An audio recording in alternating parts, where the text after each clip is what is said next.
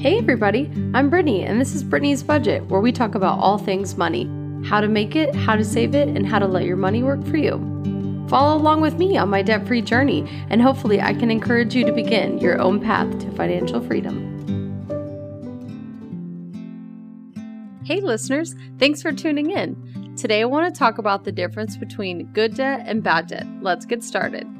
Good debt is defined as money owed for things that can help build wealth or increase income over time. Student loans can be considered a good debt because you're investing in yourself. Your mortgage is also considered a good debt because it's an investment in your lifetime security. And business loans can also be considered a good debt if it's helping you build wealth. But remember, too much of any kind of debt, no matter the opportunity it might create, could turn into bad debt. Bad debt refers to things like credit cards or other consumer debt that do little to improve your financial outcome. Any personal loans for non-mandatory purchases and payday loans. These are high-interest loans that should only be used if you can pay that money back with your next check. They are highly dangerous. These are all considered to be bad debts. Before you gain any good debt, you must first clear your bad debts. What's the reason for this?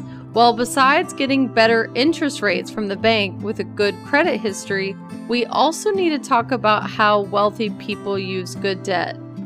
Number one, wealthy people pay off their bad debts and then build up their cash reserves and savings and security funds first. Then they get into commercial real estate and other riskier assets such as high-yield bonds, currencies, collectibles, and commodities.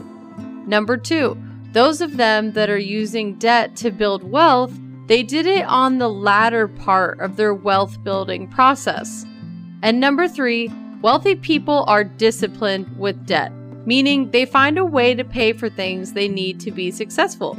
How do you know what's right for you in terms of how much good debt to have? Well, it comes to risk. Everyone has radically different ideas about what's tolerable.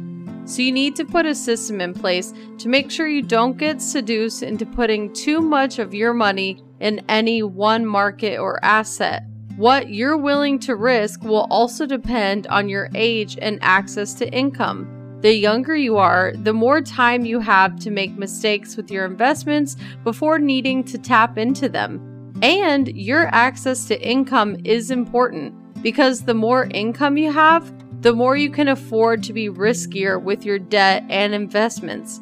Overall, everyone is going to tell you something different, but you have to decide what spectrum you're on and check out the numbers. Most importantly, you must diversify your financial accounts because putting all of your money in risky situations is the kiss of death. But we'll talk more about diversifying your portfolio soon. Hope you enjoyed this episode. Thank you so much for listening to this podcast. If you want extra resources, please check out the link in my show notes for more. There you can also find my social media pages. And if you'd like, you can rate and review this show on Apple Podcasts and subscribe. This is Brittany's Budget with simple steps to building wealth. See you back here next time.